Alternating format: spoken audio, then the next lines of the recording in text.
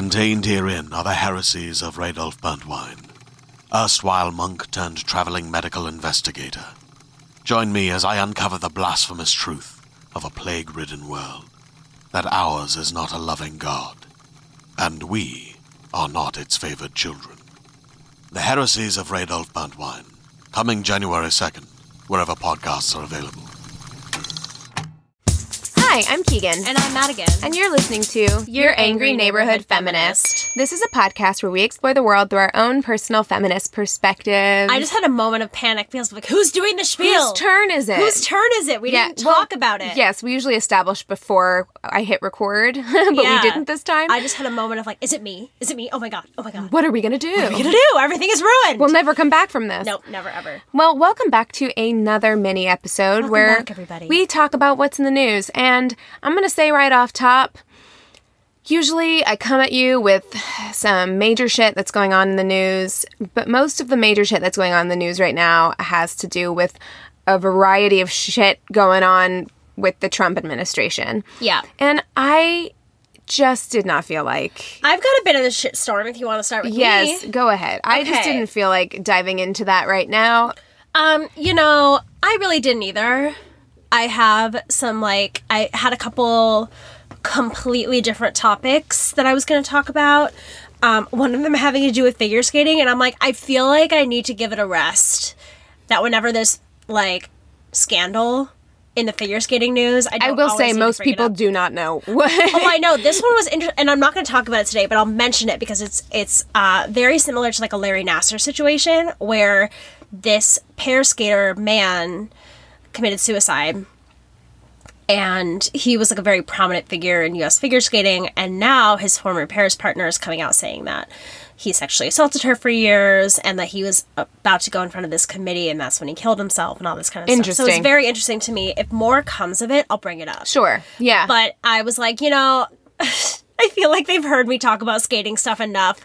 Let's put this one on the back burner for a little bit. So right now, all but two of the Democratic 2020 candidates are using the near total abortion ban as a major platform for their...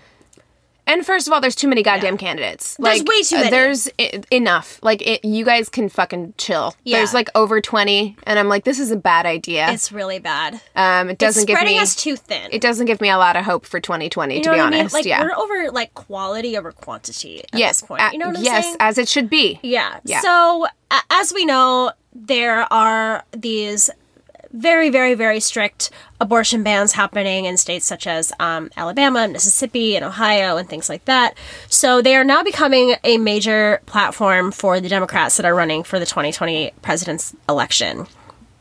So, as most of the candidates define it, they want to make access to legal abortions federal law by passing legislation in Congress, even if the Supreme Court ends up overturning Roe v. Wade. The idea has been tossed around for years and gained more momentum when Trump was elected in 2016. So it was first brought to the table unsuccessfully in 2013 and then again in 2017, both times unsuccessful.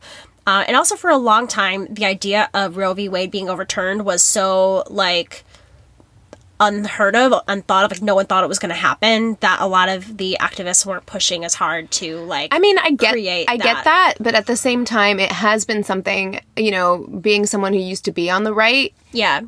And comes from a family that's very much on the right, it is something that has been in objective for a very, very long time. Very long time, but they didn't think that with the Supreme Court that there was I think that's really naive. Real danger. I think it is too, but a lot of people were saying that there didn't seem like a real... I don't think I believe them. Imminent danger. It's going to happen now, which I don't know if that's the case. It's just what I read. I don't know. Because that was my question is, if this is something that you're going to make part of your platform for your presidential campaign, why isn't this something that you have spoken on moving forward with sooner? Everyone who is talking about... Well, now it seems like a popularity thing almost. Well, yeah. And everyone who's we started really thinking about it whenever Trump became president. And I'm like, all right, he was elected in 2016. Yeah. So you had a lot of time. You saw the danger. You knew before Trump was even elected that the next president would be picking at least one Supreme Court justice. Yeah. So why wasn't this something that you moved on sooner? It feels like an opportunistic thing. People did. Like, they were introducing these bills, but they were overturned.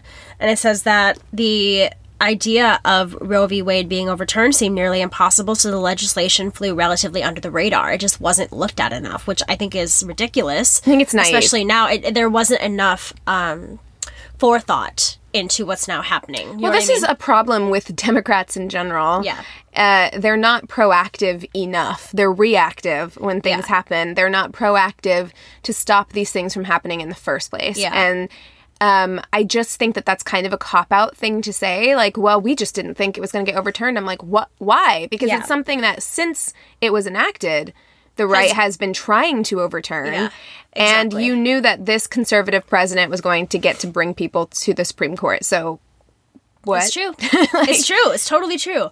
So Cory Booker was one of the first people to present codifying Roe v. Wade as his official platform for abortion, which was followed by... Sorry, guys. I'm struggling with allergies, so I'm sounding awful. Followed by Senator Kirsten Gillibrand, who published a post on Medium.com putting codifying Roe v. Wade into law as point on her plan to truly go on offense to guarantee women's civil rights. Elizabeth Warren posted on Medium.com and called congressional action to protect choice, also placed codifying Roe v. Wade as the first item in her plan for Congress to pass federal laws that protect access to reproductive care. By Tuesday of this week, 22 out of 24 Democrats running for president have made statements in support of codifying Roe v. Wade. And the only two that hadn't were Bill de Blasio and Tulsi, my handwriting, Gabbard? I don't know. Tulsi. Mac, as soon as I said that, Max was like, oh, like she's not a good candidate. I don't know anything I about don't know. I haven't looked into her at all. Me either. Their campaigns haven't responded to the request of comment. So on Wednesday morning, Senators Blumenthal and Baldwin, along with Representatives Judy Chu and Lois Frankel, announced they would introduce a bill that would accomplish exactly what the Democratic candidates are discussing, which would be called the Women's Health Protection Act. It's a version of what was introduced in 2013, and it would, quote, guarantee women's right to safe and legal abortion and stop restrictive regulations and laws. Senators Warren, Gillibrand, Booker, Amy Klobuchar, Kamala Harris, Bernie Sanders, and Michael Bennet are all co-sponsors on the bill. But there's more. Not Biden?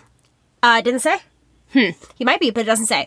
So, unfortunately, this bill has little to no chance of passing Congress with a Republican majority. No, Senate. it seems like a symbolic gesture. Yes. They know that it's not going to pass. Yeah, because even if the Democrats keep the House and take back the Senate, as well as the presidency, there's really no chance that this is going to happen anytime soon within any of the next presidential terms that these people would be in office for. Right. You know what I mean? I just feel like, think about how long it took Obama to kind of like overturn a lot of what George W. Bush had done. Think about Well, how and long it's taken without for the Trump. support of the Supreme Court, it's difficult. Yeah, it's really, really difficult.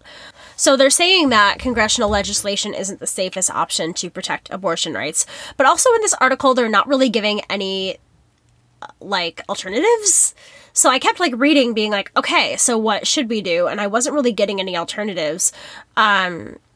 So because of all of this, Democratic presidential candidates framed the option as a safety net or last resort, which I don't understand either. And that's why I added it in here. So they're like, just in case we do take back the Senate, we're going to try to do this. I don't know. But Warren's plan proposes something that will target trap laws, which is the name advocates gave to state laws, to aim to shutter abortion clinics by passing regulations difficult for them to comply with. So these two anonymous abortion rights advocates showed concern that framing passing a bill in Congress as the number one way to combat the attack on abortion rights from the right could be interpreted as defeatist by the voters, who are already sharing and consuming misinformation out of panic. So it's like, there's all this misinformation being, thrown around, but I don't understand why they wouldn't want this discussion at all. They're just saying it's not the number one way to combat the attack, and as I'm reading this, I'm kind of like, okay, then give me something. I believe don't shut one option down without Right. having To it be me, in place of something else that's more positive, you know?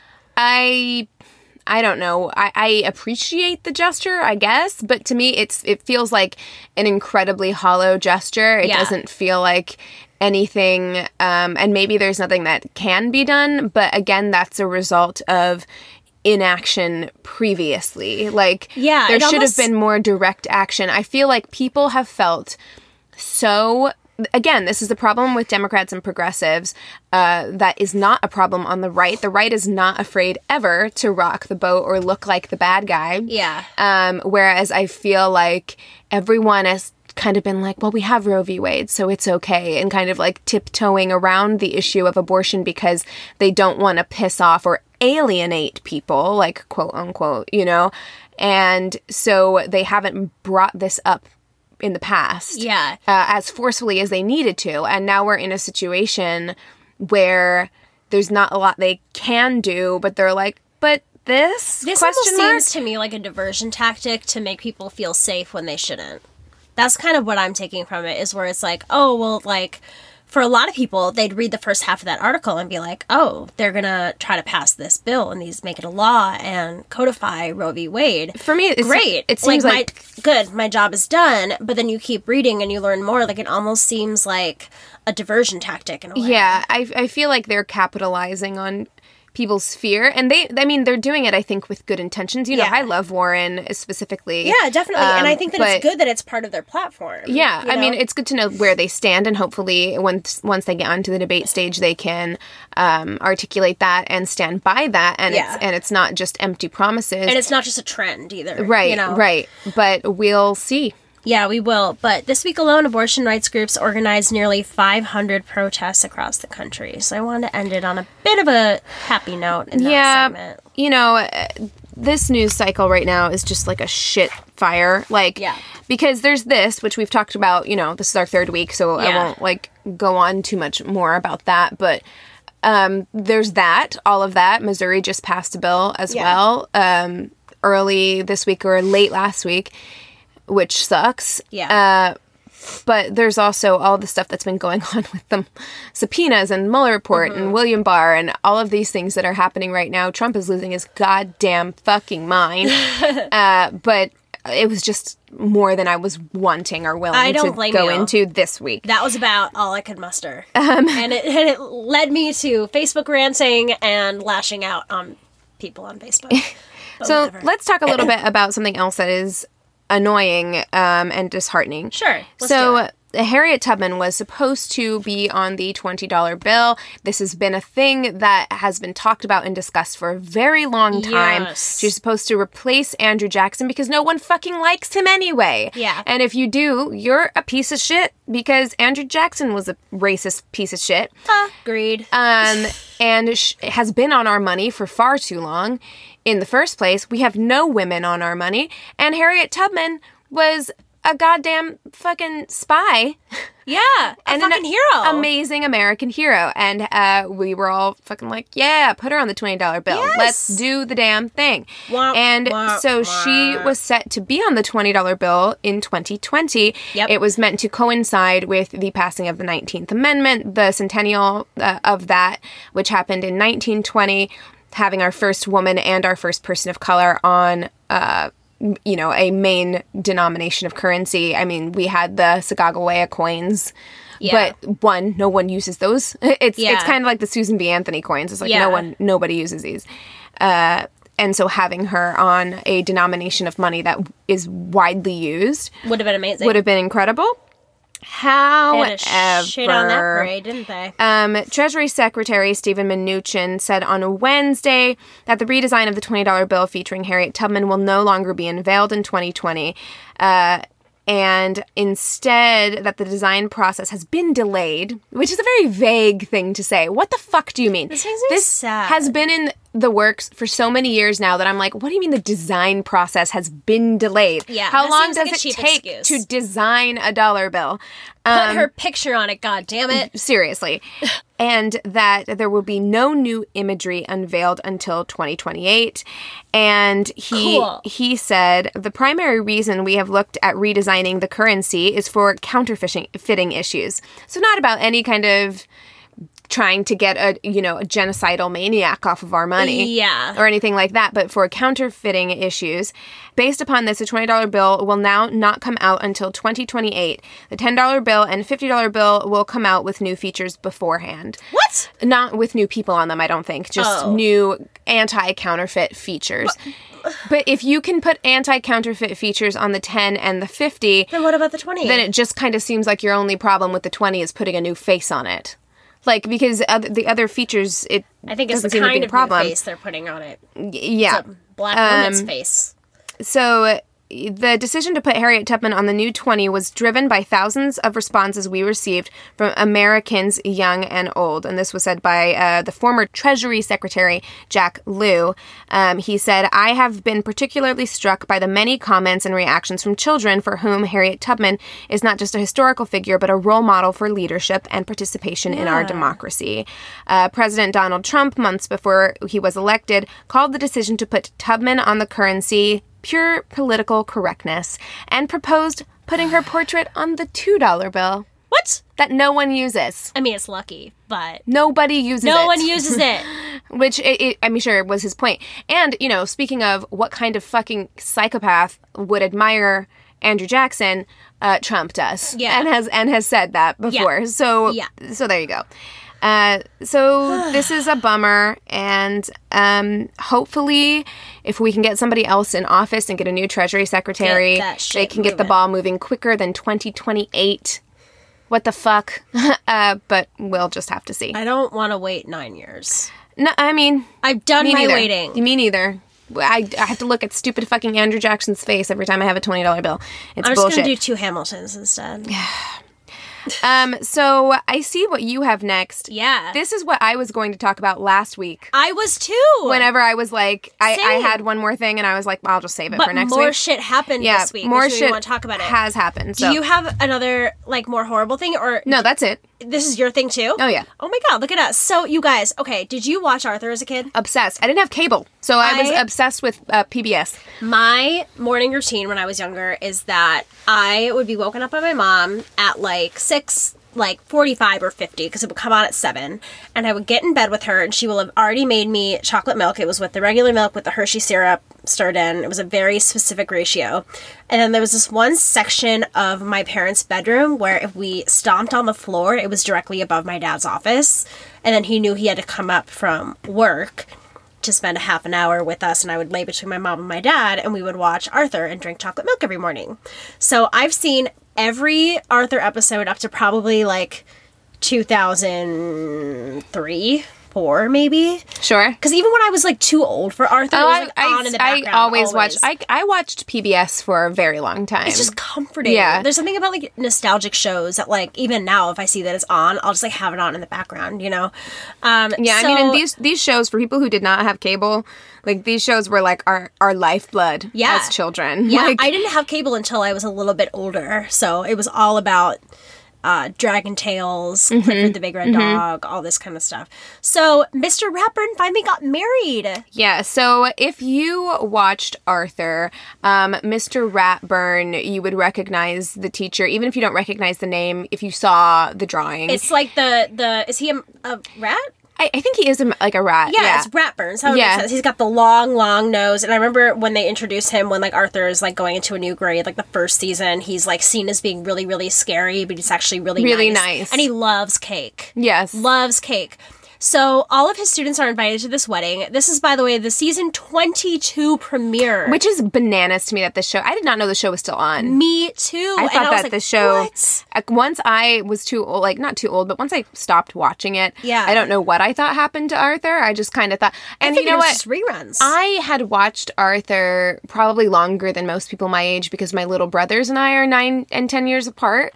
Yeah. And so it was we always had PBS on for them. Yeah. So I watched Arthur for a long time, but I just figured it was reruns done now. Yeah. So the episode shows all of the kids, all of his students going to the wedding, and they're trying. The whole episode is them trying to figure out who he's marrying. And at first, I think it's this rat that turns out to be his sister, who's voiced by Jane Lynch. At first, they think that she's the one he's getting married to, and then he walks down the aisle with a guy named Patrick, who is the new chocolatier in town, which Isn't is that like, adorable? he loves cake. He's marrying a chocolatier. It's so cute. So once they discover who Mr. Ratburn is getting married, they were pleasantly surprised, and they support their teacher, and the cake was delicious, and everyone's happy. Except Alabama. Yeah, I mean, and Alabama's upset because Alabama is the fucking worst. At this point, if I lived in Alabama, I would get the fuck out, if possible, because enough is enough. And but are you watching The Bachelorette? I am not really watching it. Because that's all I can think about when I see Alabama Hannah. I'm like, someone asked this girl, but I know it would be some like polished, rehearsed. Oh, response, absolutely. She's the but most, it's like, from the bits and pieces I've seen at work, she is the most... Alabama? well, she's the most produced... Bachelorette I've seen. Looking at her from when she was on The Bachelor to now is like night There's and day. someone managing her, like, completely. Yeah, entirely, yeah. But they are upset about this, but this isn't the first time that PBS... First of all, it's not the first time that PBS as a whole has done something similar to this or introduced gay characters. Yeah, but on Arthur even. But also, not on Arthur proper, but in they did. in the Arthur universe. They They're- have. Was it not on the actual show where they had the character with the two moms? It was on Postcards from Buster, which I also used to watch. It was me like too. a Arthur spin-off Spin-off. show. And it was a 2005 episode of the show, Postcards from Buster. And he, the whole premise of the show is that he would receive postcards from people and read about their lives and stories. And then they would do, things where in this one, it was Vermont. So I think they went and saw how maple syrup was made and things like that.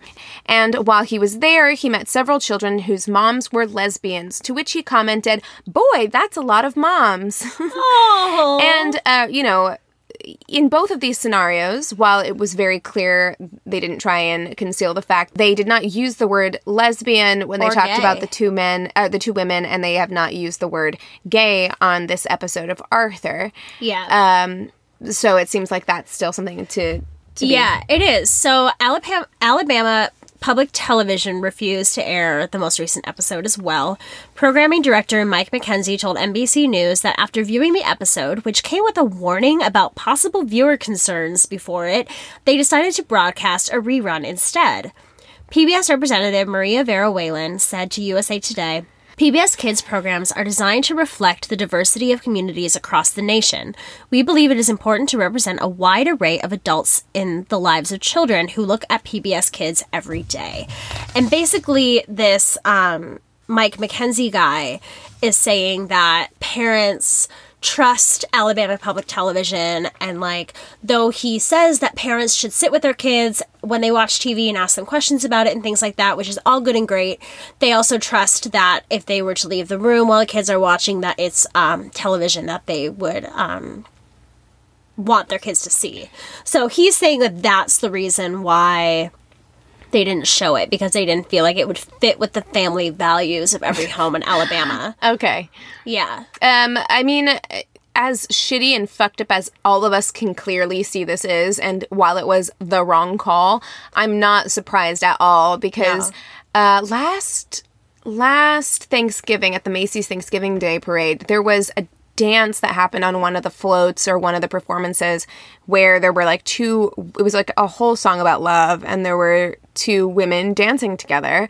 And honestly, I was watching the Macy's Thanksgiving Day Parade and I missed it. It was so quick. At the end, they gave each other a kiss at the end of the dance, and Twitter went bananas. The number of shitty evangelical Christian boomers who were just I am never watching the Macy's Thanksgiving Day Parade Goodbye. again. I had my daughter with me when we were watching this, blah, blah, blah, blah, blah, blah, blah, blah, blah. Poor daughter. Oh my God. That it's not surprising to me at all that they would think that this was going to garner them complaints or whatever they thought. Yeah. But it's really shitty. And man, if I was living in Alabama at this point, I'm so sorry to our listeners who live in Alabama. I would same. try, if I had any money or resources, to get the fuck out of that state. Get you out. It's really sad. It's I don't just know. really weird because this guy, the Alabama Public Television dude, was saying that the content was too mature How? for the age like, and that some of the viewers are like younger than the target audience of Arthur. And I'm like, I've been watching Arthur since I was like I was not even aware of the fact that Arthur had a real target audience. It was something that, I mean, you just put a kid down in front of at whatever age. Yeah. And they it's watch the same it channel that does Teletubbies while they're growing up. And God. two cartoon characters getting married of any They're animals. gender or sexual orientation, I guarantee you kids have sat in and seen worse. Yeah. Like just heard worse being from their in parents. the room when their parents are watching anything. And maybe these kids in Alabama have overheard their parents talking about stricter abortion laws. You know, I feel like that's too mature. Yeah, I mean, it's just, I just am never going to have, I can't have an articulate argument about this because I just don't have. It's not based in logic. I don't have the same mindset or worldview as these people to try and decipher how they possibly could think that this could be harmful. Well, because it's just like, what do you think is going to happen? Your kid's going to be, like, it's going to turn your kid gay? Like, that's what's going to happen probably if you see... that's what they think. That's bananas. Yeah. Like, that is absolutely insane. Yeah, you can't, but this is the thing, you can't have a logical argument for something that's not logical. And this isn't logical. It's all about their fears and the ways that, and their backwards way of thinking. It's not a logical It's explanation. just also for such a it. fucking dumb thing to be quote unquote afraid of. Yeah. Like, our planet is going to kill us in 12 years, but this is what you want to concern yourself with? Okay. Yeah. Like, you know, like, so many diversion we are tactics. actively, like, destroying our planet and we're all gonna die in, like, you know, less than 100 years. But, big. but It's all good. definitely concern yourself with two cartoon animals. characters getting married. Yeah. That was supposed to be my happy thing, and all it's done is piss me I off. know, I was to going be to have it be honest. my happy thing last week. Yeah. Well, because more has developed this week. Yeah. And I did see, though, that the show creator did come out and release a statement. Yeah. And defend his decision. I don't even know if defend is the right word. He just came out and explained it. And, you know, he's clearly, obviously, not sorry about it. He wants Arthur to be representative of all different kinds of families. Which And it kind of always has been. It kind of always has All the been. different characters' lives, and it's such a happy, positive show. Well, that's the beauty of PBS. It puts a positive like take on things that kids actually go through every day. Like, I know there was like some kids that only had one parent, and like different heritages and cultures and lifestyles that they would touch PBS upon. has always been very good about inclusivity, which is Yeah. why we need it. Like, we need public broadcasting, and we need to fight for it because every couple of years they try and defund or take money away from public broadcasting, and we need it because these shows, Sesame Street, Arthur, they've always been so good about showing what different families look like. Like, I've seen, that was my first introduction into different religions or socioeconomic classes that I didn't have an understanding of, cultures that I didn't have an learning a lot understanding of. about like ableism. Yes, there was, I think that there is a character in a wheelchair, a disabled character Yeah, in I remember Sesame Street Arthur. too, having people in wheelchairs coming on the show and things like that. And Sesame Street just introduced a character that is in the foster care system. Like, it's a really great way to start introducing kids to different lifestyles than your own. And even if for whatever fucked up reason you disagree with whatever is being shown, whatever lifestyle is being shown or displayed, those lifestyles exist, and you have to introduce your child to it at some point anyway. Yeah. So why not allow this to be an easy introduction for them? Like, there's a very bizarre line about what's too mature for children. And I think that people don't give kids enough credit for their understanding. And I think that when you have these young, impressionable minds and you're teaching them about all these different lifestyles and characters, it's teaching them then to grow up and not have any prejudice against them. Like, they don't even see it as being an issue or but like a hot these topic. people want prejudice against them. That's the problem. Exactly, they do. But the great part about these shows is the kids who are watching them are realizing these are all normal parts of the world and society. And, like, they're going to grow up to become these amazing people without these prejudices. I don't see the issue with that. But you and I have That's just me. Our brains just operate differently. That's all.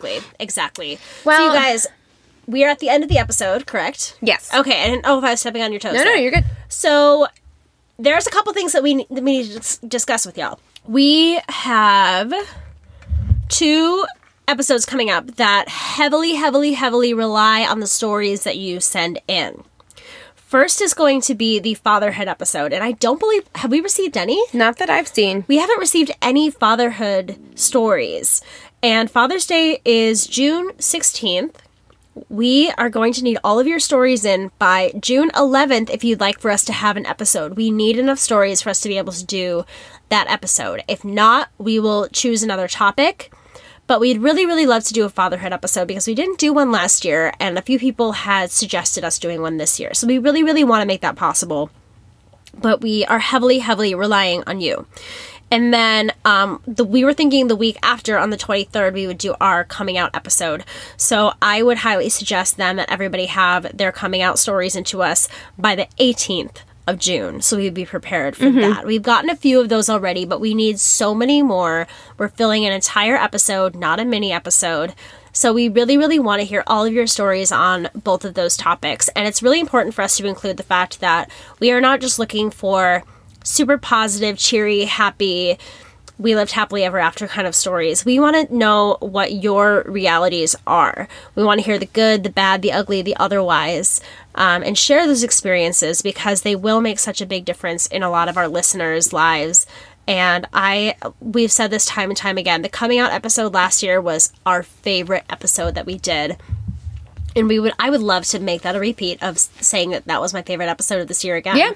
So we really need your stories for both. I think that the fatherhood episode could be something really important and amazing because I feel like there tends to be a different relationship with mothers and fathers, and we've really explored the mother relationship. I think it would be really great to explore people's relationships with their fathers. I agree. So first and foremost, we really want to make sure that you get those stories into us. Also, you can, what do I usually start with? You can follow us on Instagram. You can write in your stories. We want you to write into our stories. All you right. have to email us. Gosh. Okay, so with all those stories, go ahead and email us at neighborhoodfeminist@gmail.com. You can also direct message us on Instagram and follow us because that's where everything happens, at Angry Neighborhood Feminist on Instagram. You can go ahead and check us out on Facebook. We have a group and a business page. You can leave us a review on the business page. We love it so much. You can also follow us on Twitter if you want. We are at YANF Podcast, YANF Podcast. And please go to Apple Podcasts and leave us a review. We would appreciate it so much. And that review will be featured on Reviews Day Tuesday on Instagram. And we love it so much. And last but not least, please listen to us on Radio Public. We really appreciate all of you who consistently listen there. It's a free way for you to listen, and it helps us out just a little bit. And we really appreciate it. I think that's everything. All right, you guys, with all that being said, we encourage you To rage on. Bye. Hey there, this is Justin Bartha. I made a funny new podcast, King of the Egg Cream. It has the greatest cast in the history of podcasts with actors like Louis Black, I'm torn by my feelings for 2 women. Bobby Cannavale, You can eat it, or if someone hits you, you can put it on your cut. Melanie Linsky, I wonder what these marvelous things are that look just like boiled chicken feet. Jason Ritter, I can break things and pick locks and kill people. Michael Stuhlbarg, The whole point is to inspire people that they should make themselves better. Ari Grainer, No, don't whet its appetite. What are you, an idiot? me, Justin Bartha, That's not just any egg cream, that's a Lemke's special. and all narrated by the hilarious Richard Kind. This is the story of Harry Dalowitz and how he rose from nothing to become New York's King of the Egg Cream. So if you like funny true stories, come listen to King of the Egg Cream, available wherever you get your podcasts.